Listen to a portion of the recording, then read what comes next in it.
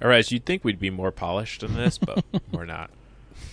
I thought last time was a fluke, but now I realize there's a pattern here.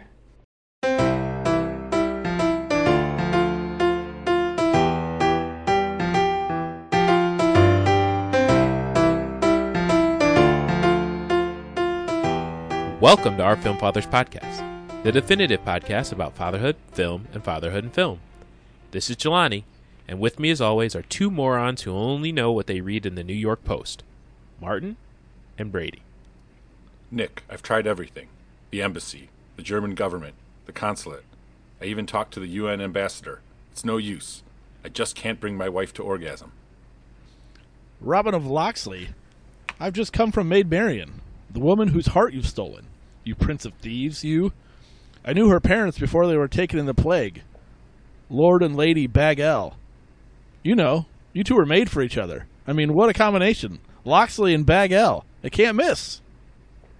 This week, we decided to run it back with an encore of sorts. We brought back Erez to continue our conversation from last week with two movies we brought up on the pod. We needed to laugh and we needed some continuity, so we watched two spoofs from two different sources from two different decades. Top Secret from 1984 and Robin Hood Men in Tights from 1993. Both of which led to the same end result. Hilarity. Did it though?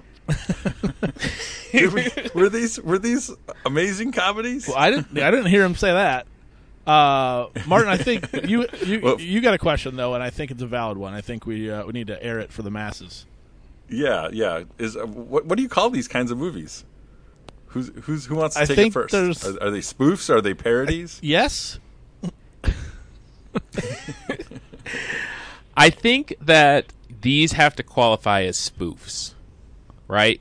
Because I feel like a parody is isolated to one subject, and then I guess it's not. I guess it would be sillier than a satire, but not as goofy as a spoof. I feel like we need to hear from our esteemed guest. It's definitely a spoof, but I don't know that it's not a parody. Who's got definitions on these things? You guys, I did the, how he started a term paper here. Like, according to the dictionary, Right. Webster's. It's how you start the best man speech, or it's usually the maid of honor. Actually, it's like Webster's dictionary defines partnership as. So I did do spoof versus parody in the trusted Google. Said, according to study.com, which is apparently a thing, parody uses humor to imitate a specific work and is often mistaken for a spoof, which instead employs humor to imitate a general genre rather than a specific work. Oh. Yeah, okay. I think I get that. I get the differences. So these are. I think Jelani's spot on both in what he said. So is Robin Hood Men in Tights parodying Robin Hood Prince of Thieves, or is it spoofing the entire genre of all Robin Hood? Yeah, everything. That's a great question. That's the correct question. Let's put it that way. Mel Brooks, and he is. Yeah, and I think he's also kind of spoofing himself, though. Right. So it's a spoof of all parodies. Yeah, it's a spoof of all the things, right? Like, it's a combination of the Robin Hood theme. It's a combination of these types of movies. I think, but that would make it both. It by definition, it's a both, because it is a specific work, also imitating a general genre. So while it's often mistaken for each other, I think that example, and probably intentionally by Mel Brooks, is using a parody to spoof the genre, right? Yes. You had me at spoof. Let's go with it. Don't fact check us. That sounds good. I think we figured it out. But to my question when we said end result hilarity, I don't know. These weren't the best movies, the best comedies I've seen. No, they weren't. And I've never seen. Yeah, I've never seen Robin Hood Men in Tights all the way through. So this is my first time. I'm probably the only one. I've never right, seen Top Secret. You've never seen Top Secret? Anyone else? Oh, I've seen them both. I've seen them both. Robin Hood's definitely top comedy for me. Still? So yeah, I'll be the yeah. I mean, there's definitely a sentimental aspect to it. So I envy you. yeah, it's Mel Brooks. I mean, like what's not to like? It's the same. If you like any of his other movies, liking I all get of his that movies. maybe in this genre, and it's all of his other movies. just not this one. Well, I think it's. Is it the weakest link or no? You don't think? What do you think, Erez? I don't know. I'd have to do a little side by side. I mean, the producers of the movie is not as good. Like the concept is wonderful, but sort of doesn't do it justice to what I think the story is. But I don't know if it's his worst. I have to do a little bit of analysis there. But I've always been partial to it. Maybe because I like Cary Elwes, or I just like the story, and Dave Chappelle's sort of first breakout role, his first feature film. Yeah, I had no idea he was in it. He was in it, and I was definitely expecting more. I mean, I think it's before Dave Chappelle was. Oh yeah, it was literally his first movie. His persona. Yeah, I mean, so he was just trying to fill the role. It would have been much more. It would have been much better if had he already been known for being Dave Chappelle in this role. Then it could have been a lot bigger. But yeah, I mean, I get that you got to start somewhere. And then. But there's great characters. There's great lines. Like I loved Blinken. Just from, the second they introduce him, and he's like, Master Robin, you've lost your arms in battle, but you've grown some pretty nice boobs. And yes, I do remember kids, like, in grade school, like, quoting this and talking about this movie, and I just never saw it back in 93, so I probably missed out, and I probably would have a much more fond recollection of it had I seen it back then. It might even be the first... It might be the first... Mel Brooks movie that I really got into. Like maybe I saw Spaceballs before. Yeah. I'm guessing I had, but I think I probably saw Men in Tights more often. Yeah. Maybe it was just on TV more or something else. So yeah, I have fondness there. Yeah, I get that because for me, Spaceballs is the one. Yeah, I love Spaceballs, and I didn't watch History of the World Part 1 until later in life. But I also love that. I think that one is very funny, and then of course Young Frankenstein is great. So that was one of the things that I guess I kind of was reflecting on and thinking about was I loved this movie at 14 and 15. I loved it. I saw it a ton. Like I should have the nostalgia that Erez does as well. Like it's there. I found it. I wonder if I just as a 40-year-old don't find some of those things as funny as I did as a 15-year-old. And wondering, like, even though I did watch this type of movie with, like, my dad at the time, if he found that, like, some of those jokes I feel like are just more hitting in a certain wheelhouse, and whether are they still funny? If they're funny to Erez, that's great. I think for me, I still appreciated some of them and laughed definitely at a couple of them, but some of them I'm just like, I don't know. There's just a lot of funny has happened between then and now, and I think it just this isn't really kept up with I guess where I'm at, or where I think some of the jokes comedy has gone. Yeah. I think for me, as I was watching these, I felt like this might have been the downside of like Mel's career. Like maybe we're just hitting a lull. Like, because now you think about, like Martin said, you have History of the World Part 1, which I came to later, which is hilarious. Never seen that either. Blazing Saddles. Oh, Blazing Saddles and History of the World, they're awesome. There's a callbacks to it. That's probably one of the callbacks you didn't get was from History of the World Part 1. But Blazing Saddles is an all-timer. Spaceballs might be one of his best. As you said, Martin, Young Frankenstein. Same with Top Secret that we're going to talk about. I love that you said it right. Top Secret is the Zuckers and Jim Abrams, and I knew them from Airplane, so like that is like their top. I mean, I actually thought maybe we should do Airplane and Spaceballs just to follow this up, because you see like some of the better, when they're throwing the high heat, like right. and it could be just some of the repetition with those two, right? Like I was trying as I was watching and getting into Top Secret too. I was wondering that I'm like, is it just because I've seen Airplane so many more, and those lines get repeated so many more times that you laugh at them more because it's just part of your like part of your memory, you know, it's like it's in there, it's in the collective memory of everyone that's seen these movies because they're more popular, or are they just better movies? I think they're better movies. I think I think the jokes are better. I think they are too, and that's why they're more popular, right? That's why they stick. That's why they hold out. That's why you hear everybody reference them. You know, like surely you can't be serious. It's just because that's a good joke. Don't call me Shirley. Yeah. I mean, right. Is that a little bit like I mean, Leslie Nielsen, right? Yeah. He was a known entity, and this is Val Kilmer's first feature, and so you know, it also wasn't going to get the same level of reach that same level of popularity just probably on that alone. I think also like you have to kind of figure like where it was in the time, and as people were like coming onto this, like Leslie Nielsen wasn't a thing. Like that was he was a dramatic actor, and then they put him in a comedy, and then he took off and became a comedic actor.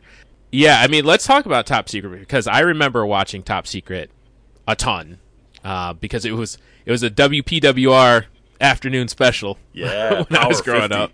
Power 50. That's a Midwest thing. That's a Chicago thing. Chicago radio TV station. We had our own, yeah. Yeah, and it came on at like 2:00 in the afternoon on a Sunday, like when there was no football to watch or something like that. You're just like, yeah, we're gonna watch this. And the things that like made me laugh, like thinking back about it, were when she's remembering being on the deserted island and he builds the house with the garage door, and I was like, oh yeah, that's silly, that's stupid, but well, do you know what that's funny to me? A parody of? Yeah, Blue Lagoon. Blue Lagoon, yeah, with Brooke Shields. Brooke Shields, that's right, a young Brooke Shields. So I right out of the gate, not having seen Top Secret. I know we kind of touched on it last week, and especially the Val Kilmer connection. He was, this, coming in completely fresh. Seeing him right out of the gate as like this, music icon, from America. That skeet surfing feels like it was ahead of its time. It does. Skeet didn't have the same meaning it did back then as it does now, right? Not at all. I just think shooting on a surfboard. Give it a year or two. I think that's going to be a trend. That'll be a TikTok. X Games 2024. It'll be on TikTok here. Someone just needs to rediscover this movie, and you'll have people shooting guns on surfboards. I will guarantee that. I did really appreciate that as sort of the intro with all the credits running. So I thought it was made for a good intro. I agree. I thought it was. I thought that was funny, and he sings all the songs. So yeah, he's really he's a triple threat here. He can dance. Erez, and I told you, he's the man. Act. He's the man. You guys are right. This and I'd seen this movie before, but I did not realize, or I forgot that it was his first movie, and yeah, he's good. He's very funny. You kind of see the goofiness carry on in Real Genius, which again I love, and then he tries to, you kind of look at his career and some of the silliness that is in Willow as well, right? So we saw some of that, but he also takes on that larger than life Mad Mardigan, greatest swordsman alive, in that movie, and in Top Gun, obviously, is a much different character. There's zero silliness, zero fun in that role. But yeah, it's good to see that like a good looking actor like that can start off being silly, and I like seeing that. I like when sometimes these handsome male actors like decide to go silly. Like we always talk about Paul Rudd. Paul Rudd too. He definitely could have been the leading man earlier, but he's like, no, I want to be goofy and do Anchorman with my buddies. So I'm a big Simpsons fan, and yes. I think not Top Secret, not alone here, but these type of movies that there's definitely similar humor, but they also have a lot of the freeze frames and the things that are written. So at the beginning, it had the big whichever show it was, and it had his name, featuring Nick Rivers, and there was like also Stevie Wonder, and if there's time, Frank Sinatra. Yeah, the marquee gags. Those are silly gags. Yeah, exactly. I appreciate a lot of those little sight gags and the silly ones, like when they're at the train station and they stop and then the train station moves and the train just sits there. That was a good one. Did I miss something? I'm sure from as long as it was, why there was a person hopping like a tree that was moving. I was a little. I think that was just like the continuation of that joke. Like, so the train station's moving. That's what I kind of thought, but then I was just like, I didn't know if I was he's jumping on something. a tree. No, I had the same thought. Like, I think it was just like, how silly can you take this kind of joke, right? Like, now the tree is the train. Or something. I was like, oh. That one caught my eye. It was all silly. The whole movie. One, just like the visual one. She's like, yeah, I know a little German, and then she like waves, like he's like emphatically waving to her. It's almost like you almost want to like predict. Having seen so many of these movies, you almost want to predict like what the jokes are going to be. Like, because every time they say something, it's like, oh, it's been a minute. They're overdue for a sight gag or some kind of joke, and then it's funny when you don't see that one. Like that one's it's so obvious, and then they do it, and you're like, I chuckled with that one. So that reminded me of, and obviously the connections there of like the spoof parodies that I watched a lot of were the Naked Gun. So we kind of touched on Leslie Nielsen, and that a little German, like that's continues straight through all of those. Like that's exactly what was a joke, in the Naked Gun trilogy. And I think the same would probably go for like the Hot Shots movies that also are connected with the with Abrams and Zucker. And so that joke, and there were others, and it was just like, oh yeah, so I could marry some of those things together and say, okay, those things never stopped making some of these people laugh. Like, and to Martin's point, you could if you were listening and paying attention, you could definitely call it out, because even without seeing this movie, having seen some of their other works, it's like, oh yeah, right up their alley. And The Little German was exactly that. I like when they were going through all the French characters, and it just kept going. Like that's again, there's something about, and the Simpsons do this too. They're almost, it's like the rule of threes or whatever, right? Like you almost, and SNL, like they take a joke and they almost like beat it into the ground. But this one I think worked, and it only got funnier. They start out saying like, oh, here's mignonette or whatever, escargot, and then they just kept going with the names. Bleu, Deja vu, yeah. Deja vu. I think I've seen you before. But then when they were just like running around and they said like sacre bleu, and then another guy goes cordon bleu, another guy's like Arc de Triomphe. It just kept getting funnier to me, because it's like you think they'd run out of like common French words, and they're like, nope, there's plenty in the tank. Yeah, and I mean that is like a little bit of a different, it's not the same hit you over the head like, oh, he's just a little horse, a little German, like those kinds of jokes. But the one, maybe it's one of my favorites, and it's such a small one, and probably because I'm Jewish, but like they're like, oh yeah, the bomb, they're going to deliver it on Sunday, and they're like, oh, that's Simchas Torah. And then 3 minutes later, whatever, somebody else says like it's Sunday, and then like the French guy ran like, oh no, that's Simchas Torah. I like the shootout when they're having the shootout at the hideout, and everybody's breaking the glass, and like the one guy has all the panes already broken, so he has to find the one that isn't broken and breaks it out. And then Nick Rivers is playing tic-tac-toe with the guy, and the other guy can't break his glass. His is just like rock solid. It's breaking everything else. And then he takes a cannon. How many ways can you make a joke about breaking glass? But they seem to manage to continue to find ways. Right, and they fit them all in. I also thought about it, like, not to get too far away from the comedy, but it's actually pretty interesting to think, like, this movie was made, what year 84. Was it? 84. Like, this is, East Germany was a real place, right? Like, this happened while this world existed. And I looked at, like, there aren't many comedies made about sort of, like, real world. I don't want to say this was, like, a tragedy, but kind of like a very not good thing. Like, what's the North Korean, the dictator, like, there aren't many that, and I was trying to come up with other examples, but it was pretty interesting to see, and I don't know, at the time, is like how people responded to that. If like people thought of it, it Right, like, clearly was it has like over a the lot of line for political some jokes. people?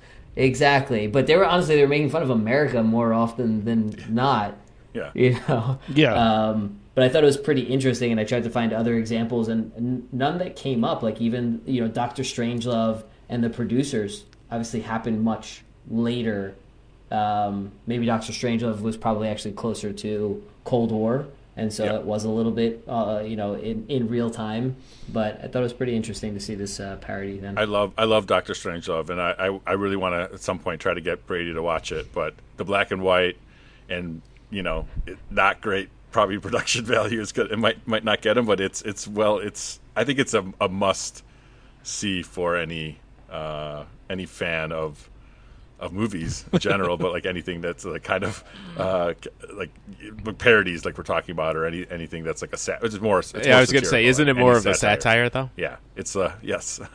to round out Another that conversation, category. Yeah, it's probably like the first or one of the first and best examples of satire in film, I think. So the bit or subject that I was not prepared for was the anal intruder. Did not remember that. That also seemed a bit awesome for 1984. Exactly. I was just like, holy shit! This is a thing, and this is happening. I was not ready for that. It took a turn, and they kept at it. It's funny, yeah. Right. Yeah, it's so much so that he died. Died from overuse. It's just funny how he's like, "Oh, you're gonna be fine, Nick." And he's like walking away with the box, like he couldn't get out of the room fast enough to go use it. But yes, I love that. That's what he gives him when he says the line that I used in the intro, that he couldn't bring his wife to orgasm, which is funny enough because when I was in college, when I was at the University of Iowa with these two guys, I had a radio show, and one of the promos that kept playing over and over was that quote over like some song, and I never knew what it was from, but I've heard that quote so many times because I would always play that like stinger, and they were like, KRUI, Radio Iowa City. But it was fun. And then when I finally saw the movie, I'm like, oh, that's where it's from. Okay, it's a top secret reference. A deep pull, but oh man, I was like, whoa, yeah, it was funny. They did a great job with it, but I was, again, it felt like a little forward thinking for 1984 to be talking about that the way they did. So, and then one of my favorite things I didn't remember about it at all either was when he had the nightmare of being back in school and not knowing where the final was. Like I have that exact. I know everyone does. I know everyone has some type of back in school nightmare, but mine's almost exactly like him. Like he asks somebody where the final is, and they're like, "You haven't been to class at all." And then he wakes up, he's getting whipped, and he's like, "Oh, thank God, it was just a dream." Like I think that's good. That's I haven't seen that done in any other way, but I think that's a pretty spot on joke. The one thing that I noticed about this more than I guess any of the other films is how many people I didn't recognize in the movie. Yeah. And how many like not. I mean, yes, there were a couple of big names and big names for the time, but like you would think that a movie like this, especially with Val Kilmer being like the lead and being this his first film, like they'd surround him with bigger names that could help him carry the film. Biggest name, Omar Sharif. Exactly. Right. And like I wonder what they paid him to get him in it, because he is and was at that time probably a big actor. So they were just like, hey, we got to get somebody that people recognize, and they only used them very very limited. Yeah, I don't think. I'm sure. I can only imagine this is not a type of movie that had a big budget. Hence why they'd found a Val Kilmer to not. I mean, he could have easily gone to be nothing, and he did a good job, and I do think it led to Martin said, real genius shortly thereafter, and then he took his cheekbones got him Top Gun, And then from there, Was that the 1, 2? Was that 1, 2, 3 for him? there was like a TV movie in there, but like we kind of gloss over those. But yeah, pretty impressive. Well, I mean, I don't know how high we really want to put Top Secret, but I mean, it definitely led. It was a jumping off point, which is something to be said. But there was no one. I mean, I was looking. I'm like, I knew of Omar Sharif obviously, but I'm like, yeah, everyone else did not take off after their performance in Top Secret. There was one guy who got some steady work after this. Dr. Flamand. Did you guys recognize the actor? Maybe I didn't Michael recognize Gough. him. No. Who was it? Michael Gough. Gough. And he would go on to become Alfred in the pre-Nolan Batmans. Also was in Batman Forever with Kilmer? Val Kilmer. Oh, I guess I didn't. I guess I must have undervalued the pre-Nolan Alfred's role. So he was Alfred in what those 4 or 5 movies? All 4 of them. All 4. Wow. I've seen Batman Forever, but I feel like It's been forever. Val. Do you think he got Val Kilmer the role? I mean, it's a good possibility. Put in a word. Put in the word with Schumacher and said, "Hey, I got a guy." Good joke. They're like, who can we ask about someone we can cast as the lead in Batman? Like, what about him? He's been around. Maybe he's got a connection. Alfred, Gamond, whatever, Gough. Alfred, who do you want? Did you see their chemistry in the Dusseldorf jail or Sure, whatever? yeah. Flugenhof jail. His tunnel. Speaking of the jail, I thought it was. I just laughed because I thought it was funny that there was a headshot of Cher on his wall. I just thought that was funny, but unbeknownst to me and maybe plenty is he was dating Cher at the time. Who was Yeah. Val Kilmer? Mm-hmm. Not Alfred. Not Jason. Not Jared Goff's grandpa. No. No, I didn't. Yeah. I didn't know. That's so wild. I was like, I laughed at it just being Cher, but it was extra funny to find out that that there was actually another connection or another reason for it to be funny. But It's also funny he's dating her when he's kind Right. of nobody, right? Like this is his first yeah, movie. she caught those cheekbones too. Did Kilmer get a raw deal on the script, or was he just not the right I don't casting think for Batman? Oh, for Batman. I thought you meant this. I was like, Yeah. I don't think he was going to argue with No. the first movie he could get in. Take No, what no. you can get. I don't That's what I know. was saying. Like I hadn't seen it in forever, so I don't know. Maybe he wasn't as bad as I remember, but like I think it was just a We bad might need movie. I don't we know might if need it to was do the necessarily- pre-Batmans. We're gonna have to the man. pre-Nolans down the road. We're gonna have to. I want to do a whole Tim Burton run and get into Pee-wee's Big Adventure like we talked about last week. I definitely got to show my kids that, and then maybe we'll do the first 2 Tim Burton Batmans. They're dark. They're really dark. Yeah, I've always been a big Batman fan, and I don't know if he was a bad Batman. I think the movies. script was probably not great, and I think they were trying to play a lot on Jim Carrey being the Riddler. Yeah. Like they lean on that hard. So it was kind of like whoever was going to be Batman was definitely going to be second fiddle. And then they threw Tommy Lee Jones as Two-Face, which mistake. yeah. That's not Tommy Lee Jones's forte. Everyone but saw The Fugitive, and they're like, we should just make this guy and put this guy in everything. And in hindsight, maybe he just should have been The Fugitive, and maybe U.S. Marshals. And then they're like, all right, cool, you found your spot. should have been Best Supporting Actor Tommy Lee Jones, and that's all in one movie, and then that's it. That's all we need from him. Did you guys like the underwater fight scene?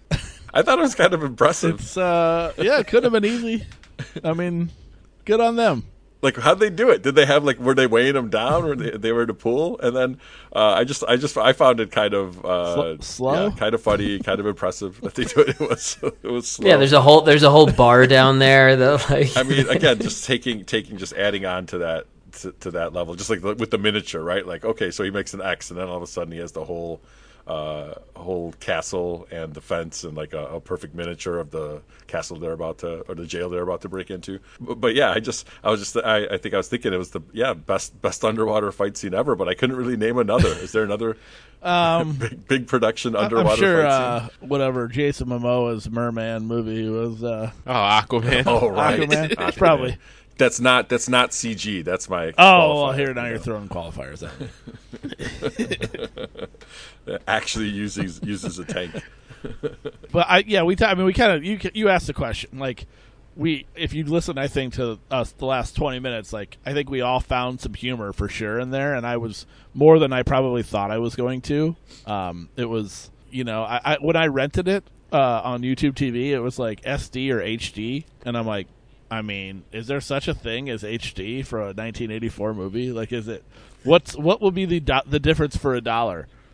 So, what are you getting there? Like, it is what it is, right? Like, there's no way to make that somehow crystal clear. Am I wrong? No. The fake blood looks a little more real. To me, I think with Top Secret, even now, after all these years, and even if I was watching it for the first time, it's like kind of what's not to like, right? It's like kind of like a fun story, like the hero, this sort of whatever Elvis-y, but it's a little bit set in a different time, and it's a mystery and adventure, and there's a little romance and all this kind of stuff, and then there's just jokes every 2 seconds, and most of them are not grown worthy jokes.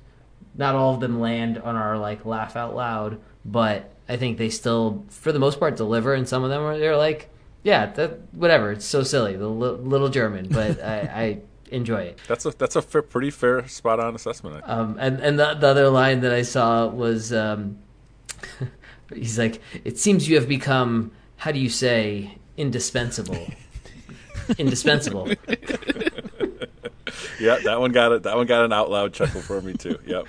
And what are the odds that there are two movies we watched this week with a character named Latrine? Well, I mean, right? I would say the two in movie history. I feel right. Pretty good about that. Well, it used to be Shithouse. They changed it last minute in the script. It's a good change. Yeah. So the second movie that we watched to continue the spoof/parody/satire theme was Robin Hood Men in Tights from 1993. Mel Brooks. Again, I think we kind of led off with Mel Brooks being a master at the spoof game. This one, like we said, had some nostalgia plays, but there were parts where I was just like, this isn't hitting. It's not landing like it used to. That's kind of what I think. I don't disagree with what Erez said either. Like, I agree with you. Blinken still gets me. I remember Blinken. I remember Achoo, but like even that's like, it's all right. Yeah, I feel like I laughed a lot harder at that at 15 than I did. I'm still laughing at Achoo and then a Jew here. Like, it still it gets me every time. Yeah, I'm definitely partial to this. I actually remember, too, so I didn't get to rewatch it this week, but I watched it a few years ago. My wife and I actually dressed up for Halloween, this is 5 years ago now, as Robin Hood and Maid Marian. But we had a little bit of a twist because my wife was pregnant at the time with our first, and so I had like the chastity belt with like a broken lock on it, and she had like the bump out. That's good. Like, pretty good. Just trying to do some little. Well done. I feel like that might not have hit everybody, but I like it. Yeah, not where we were. But I like my Halloween costume is like if 10% get it, they appreciate it so much generally because they know 90% don't that it's worth it. I like that. The other thing, and you know what, because I didn't get to watch it, somebody had told me, a friend from high school, I remember, was also a big fan of Men in Tights, and he had a theory, and maybe it's not proven out if you go and actually watch it, that Blinken isn't actually blind, but his glasses are darkened. And so that one scene where he falls off the tree and he's like, his glasses come off and he's like, I can see. And then he puts them back on and walks into the tree and they go, nope, I was wrong. Oh, that's interesting. And so, yeah, maybe the whole time he can actually see, he just is wearing dark I loved the... Take off the sunglasses at night, Corey Hart. I loved the Braille Playboy. It was a nice touch, pun intended. But yeah, I mean, those things were funny, and there was a lot more that I remember or didn't know that I remembered. I think we kind of touched on this last week, even watching Willow. There were just all so often, like when the scene was happening, I'm like, I couldn't. If you paused it and said what's going to happen next, I wouldn't have got it right.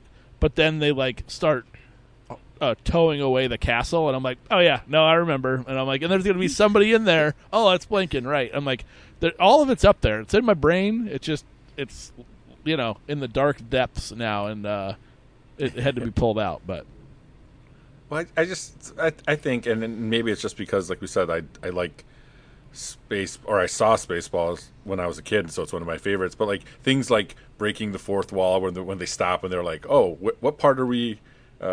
They pull out the script, like, oh, does he come back? Like, yes, that's a Mel Brooks thing that he did, but he did way better in Spaceballs. When they're looking on the screen, they're like, no, we're rewinding the tape back. They're like, what part of the movie are we in now? Like that whole scene, I think, is just masterful in Spaceballs. And here, it's like, oh yeah, okay. They kind of do it again. They pull out the script and they check things like that, or look into the camera, kind of a stuff. Actually, I like when they did it in Top Secret when they both looked into the camera. They're like, we're just in a bad movie.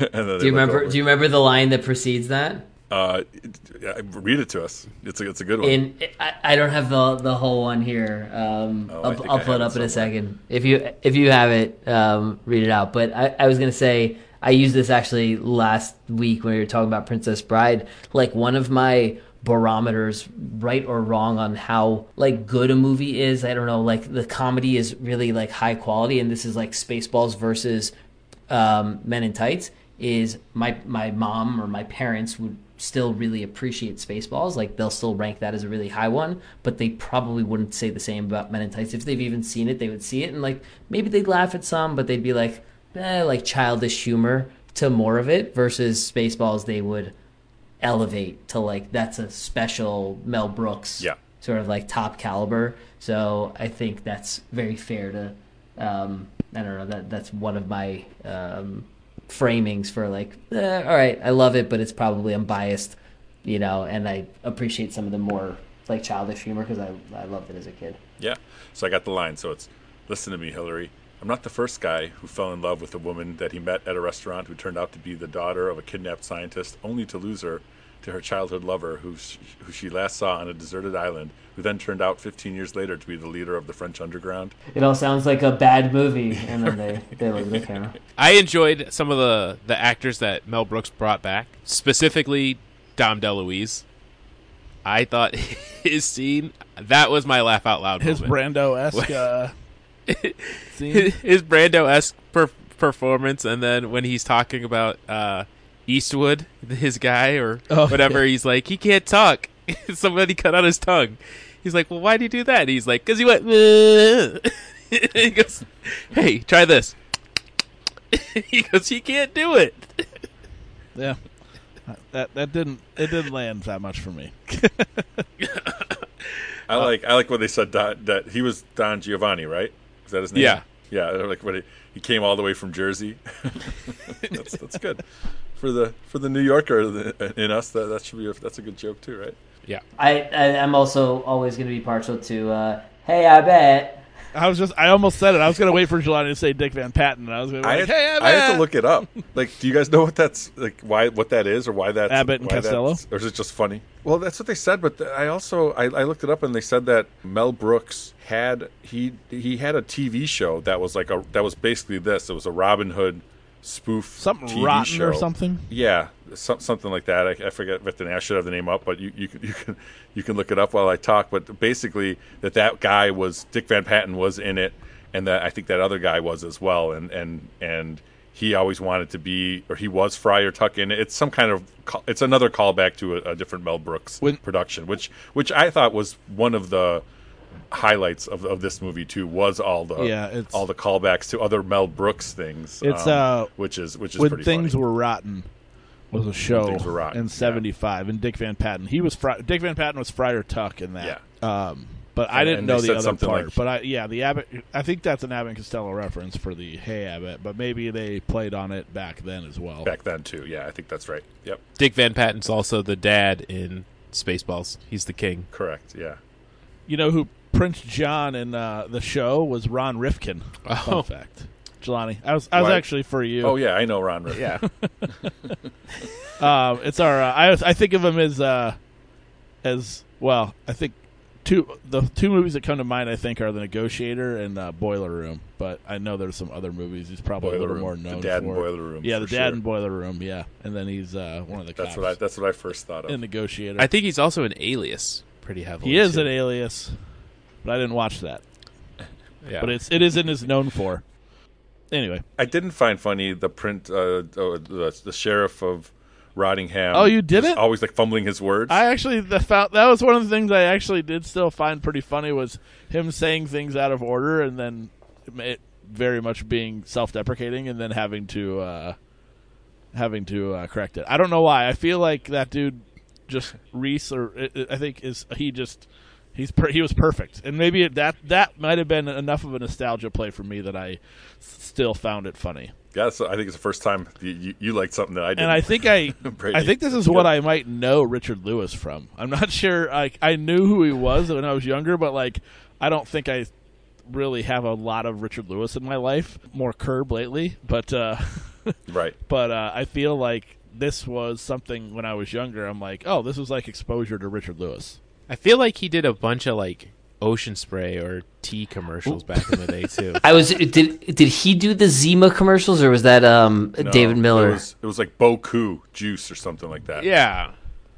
Yeah, was it the That's what it was. The It big was juice it was boxes. The big juice boxes. The They were big adult, juice- they weren't like alcohol, but they were like adult juice boxes. And I remember we always used to make fun of it because he would just be talking the way he talks with his hands, and he would never take a drink of the thing. He would go to start drinking, but then he wouldn't. Yes, that's exactly what I know him from.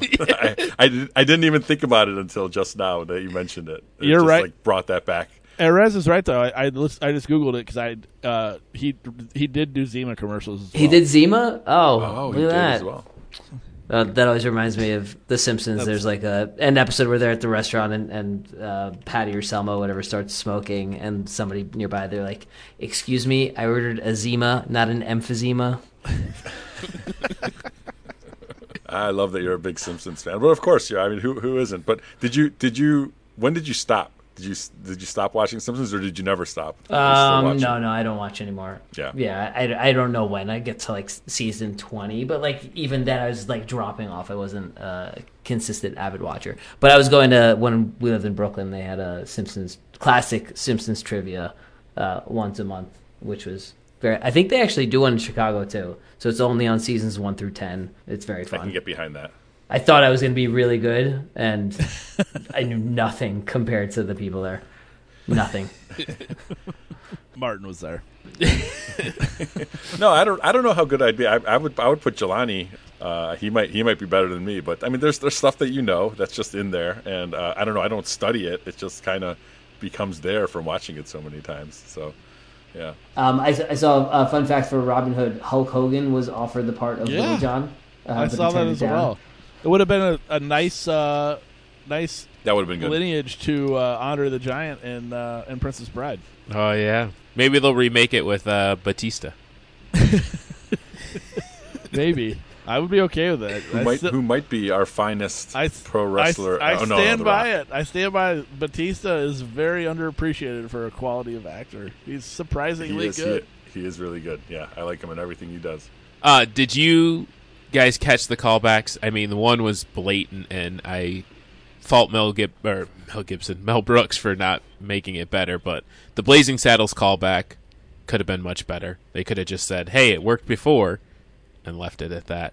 You mean, Right, yeah, instead of not saying it out Dave outright. Chappelle, Yeah. calling it out loud. Yeah, Yeah, and then when Patrick Stewart comes back and kisses Maid Marian, he's like, "It's my right as the king." And Mel Brooks goes, "It's good to be the king." yeah, and he looks over at the yes. That's the famous line from that. From yeah. History of the World, Yeah. right? Yes. Right. Yeah. Oh, okay. Yeah, it's definitely didn't know that part. I was just thinking Prima Nocta, Braveheart. Yeah, I thought that too. That's where I went. Which I felt like there was some Braveheart in as well in oh man, what's his name? In Little John. Patrick Stewart? No, Little Oh. John. I felt like it was almost like Amish. It's like this big brute of a Yeah. friend. Was cohort. Braveheart the same year? Maybe. 93? No, I thought Right around Braveheart there, was no? 95. Yeah, Oh, close. Yeah, you're right. But yeah, so it wouldn't have been an homage. But I had and it wasn't supposed to be. I had that popped into my mind as like this similar thing where it was like, oh, he had to like best the big man, and then they end up like on the same team. Yeah. But Now, where does Robin Hood, Prince of Thieves, rank for you guys? Like, I loved that movie as a kid. I haven't seen it since for quite some time. It would be interesting to rewatch it because obviously, I think the most memorable thing about that movie is the Bryan Adams song. Yes. Yeah. Great song. That's why Martin rewatched it so many times. It was just, I don't know. Like, I think, I had an older sister who watched it a bunch and probably loved Kevin Costner and what's his name, Will Scarlet in that movie was Christian Slater.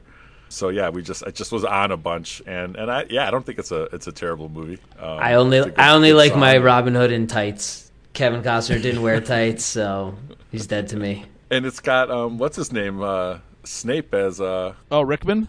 The sheriff? Rickman, yeah, Alan Rickman, yeah, as the sheriff of Nottingham. So, R.I.P. Yeah, not Rottingham. Yeah, right. We didn't discuss one person. We've been discussing Mel Brooks a lot, but we didn't talk about his character really. Although Brady, you did the quote of the rabbi. Rabbi Tuck. So I think he's a treasured character in the movie. He's got a couple of lines that's pretty short, but it's like, oh, we're Robin Hood and my merry men, and Fagel is no, just Mary. And that was pretty funny. I do love Mel Brooks making the cameos in his movies. Like he is just he delivers. He's just funny every time. As soon as he pops on screen, you just want to laugh. So yes, I do appreciate Mel Brooks coming in. It's like Peter Berg cameos and then Mel Brooks cameos. It's like right there. That's so close. M. Night Shyamalan. I was going to wait. Where does M. Night fall? Oh, it's true. Below Hitchcock for sure.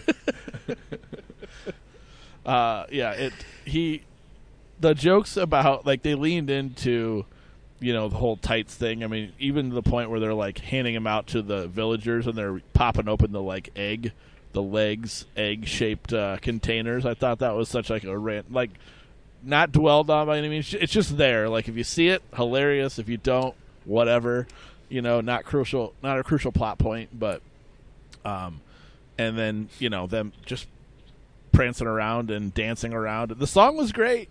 It's so funny. Like I'm not a big music and movies guy, and I just found it funny, and I still remember the words. Like that was another one that just like it came right out all of a sudden when they started performing. I was like, I know all this. I remember. Martin, I know you're a big fan of the get the crew together, the mount up scene, kind of like building the crew. But what do you think about building the crew in this one, where they're all starting to train? Yeah, it was kind of. I didn't find it very very hilarious. I don't know that it was really anything.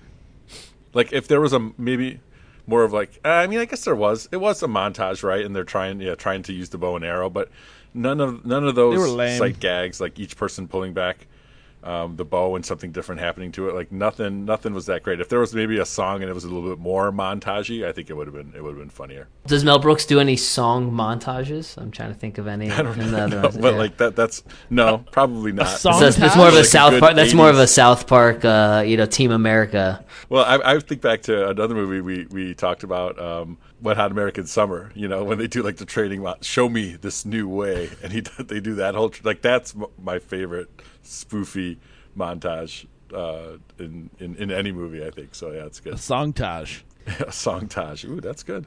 Copyright that. Trademark. Brady. It's gotta be a songtage. Why was Patrick Stewart Scottish? It's a Sean Connery knock from Robin Hood. Oh, okay. I thought Martin loved that movie, but apparently he forgot something. Yeah, no, that's a great call.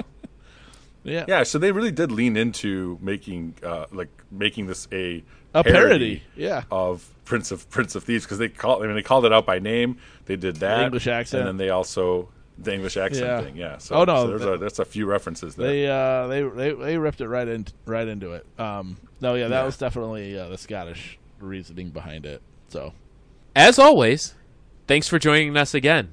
Unlike some pods, we can speak in an English accent from time to time. Give us a follow on the social networks and subscribe where you listen. Thanks, and go to bed. Bye.